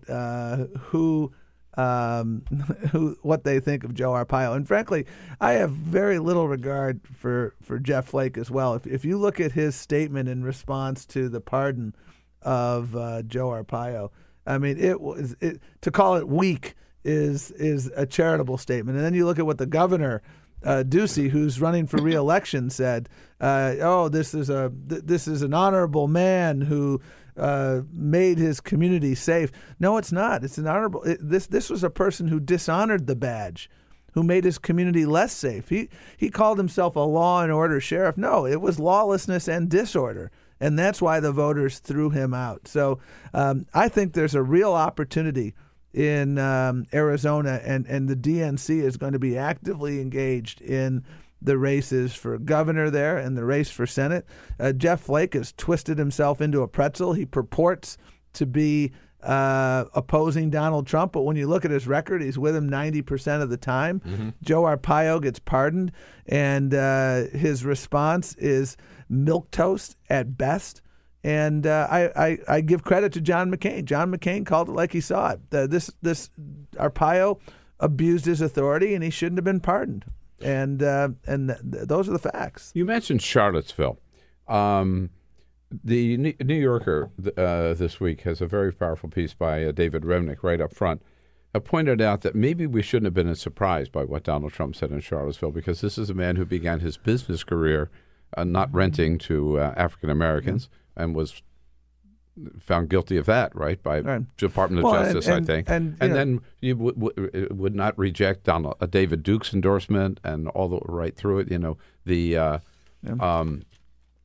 Stormtrooper, is that the name of the Daily Stormer, rather, website, the neo-Nazi website, endorsed him, said, it's time to vote for the first time in our lives for the one man who actually represents our interest. So he gets to Charlottesville, and you got the skinheads, the white supremacists, the neo-Nazis, and Donald Trump said, there's some very fine people among them. Well, and you judge a person by the company they're keeping, and this is part of a pattern. And you know, again, to connect Joe Arpaio and Donald Trump, I mean, these were two of the biggest proponents of the birther charade, which he led, regarding Barack Obama, and it was.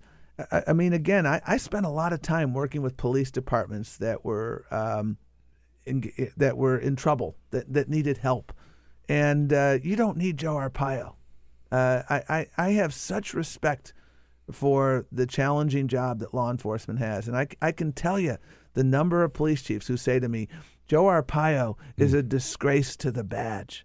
And when you have people like Donald Trump associating themselves with them, when you have him refusing to disavow people who are going to these rallies in Charlottesville, you know, with their Make America Great hat, what he should have said is, I don't want your vote. Mm-hmm. You don't stand for what we stand for. That's what Donald Trump should have done.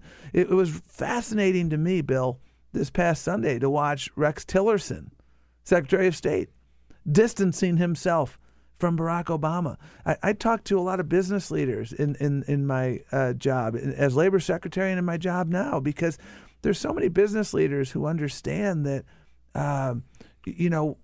we can do well and do good. And you watch business leaders distancing themselves from Donald Trump because our standing in the world is getting lower and lower.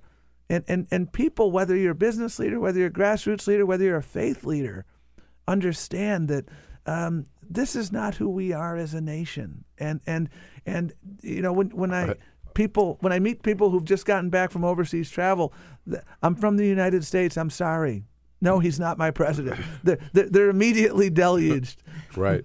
With you mentioned Rex Tillerson. That's what Rex Tillerson was saying, that we as the American people still have our sense of values, and we all share those values. And then we say, well, does Donald Trump, what Chris Wallace says, is Donald Trump one of those? And all Tillerson would say is, well, he speaks for himself, right? That was astounding.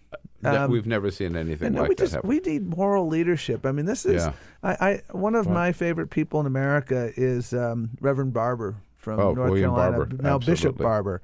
And, his Moral Monday movements were all about, telling America what we stand for.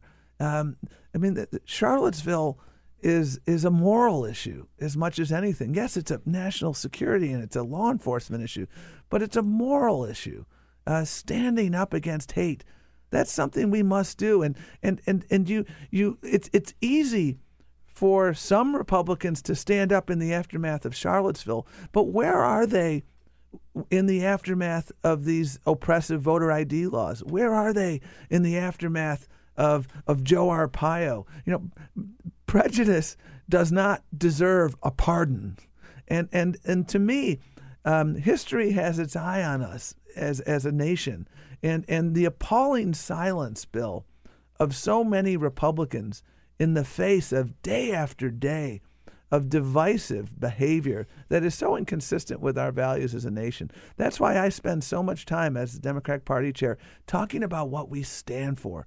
Saying, and yesterday we were talking to some reporters about the president's apparent desire, a potential desire, and I hope he doesn't follow through on it, to do away with the DACA program. That's unconscionable. I mean, he said earlier this year, I'm worried about criminals. Yes, and these are not criminals, not dreamers, and yet again appealing to the far right base. He may be taking action there. I hope he doesn't, because I was at the Justice Department when the DACA program was put in place. It's on sound legal footing. And it's a national security imperative to retain it. It's a moral imperative to retain it. And one of the first fatalities in the most recent war in Iraq was Lance Corporal Jose Gutierrez. Gutierrez came to this country very young, parents, from Guatemala. He had his status adjusted. He loved this country so much that he enlisted in the U.S. Army as a legal immigrant.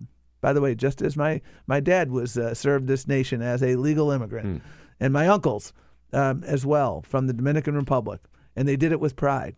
And Lance Corporal Gutierrez made the ultimate sacrifice.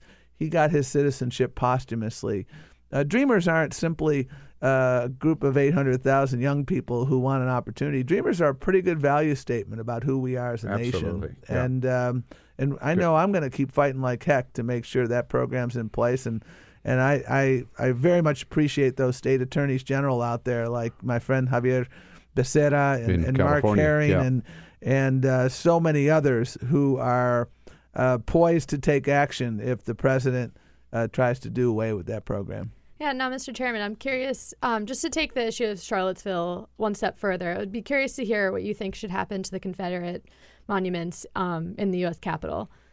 Well, they belong in museums, perhaps, and we can study them. But to pay homage to, in Maryland, where I live, to the likes of Roger Taney, I think that is not someone we should pay homage to. And I thought Baltimore City, where, again, I used to work, they quietly and methodically one evening removed recently those symbols of a harsh past. Good for them. And I said, good for you. Yeah, good. Way to go, Mayor. Right. What a contrast in the way that was handled. So, Mr. Chairman, we've seen one other shoe drop here. Every time Donald Trump says there's nothing to this whole Russian investigation, we turn around and there's one more evidence that there was connection, if not collusion, at least. The latest is, of course, that from starting in September 2015 to January 2016, in the middle of the presidential campaign, we now know, thanks to Bloomberg, Washington Post, New York Times, that Donald Trump's attorney was reaching out to Vladimir Putin for help building a hotel, a Trump Tower, in Moscow. Well, it's not hard to figure out why Donald Trump didn't want to release his tax returns. It's not hard to figure out why he hasn't want to talk about his interactions, and it's not hard to figure out why he's had this bromance with Putin and hasn't wanted. He's the only person in Washington who apparently doesn't believe that the Russians meddled in the U.S. election at an unprecedented level. And I spent over a decade at the Department of Justice, and I have great respect for the work that Director Mueller is doing. One thing that's very clear to me, when you're involved in an investigation, and I've been involved in a number of public corruption investigations, you open one door and you discover that there are 10 more doors behind it, and then you discover there are trap doors, and you have to follow every lead. Their work is getting more and more complicated. It's very clear to me that Flynn and Manafort have serious criminal exposure. And it's becoming increasingly clear that as they follow the trail where the trail leads them, that you're going to see other folks who are very, very heavily implicated in this. And it's amazing to me. I can't help but reflect on what the Republicans would do if the tables were turned.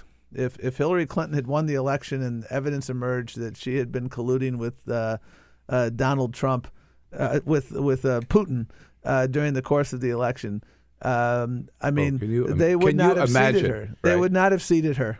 And the deafening silence of all too many people in the face of this is just unconscionable. This is a threat to our democracy. And when the French election took place, we had a sock in our mouth.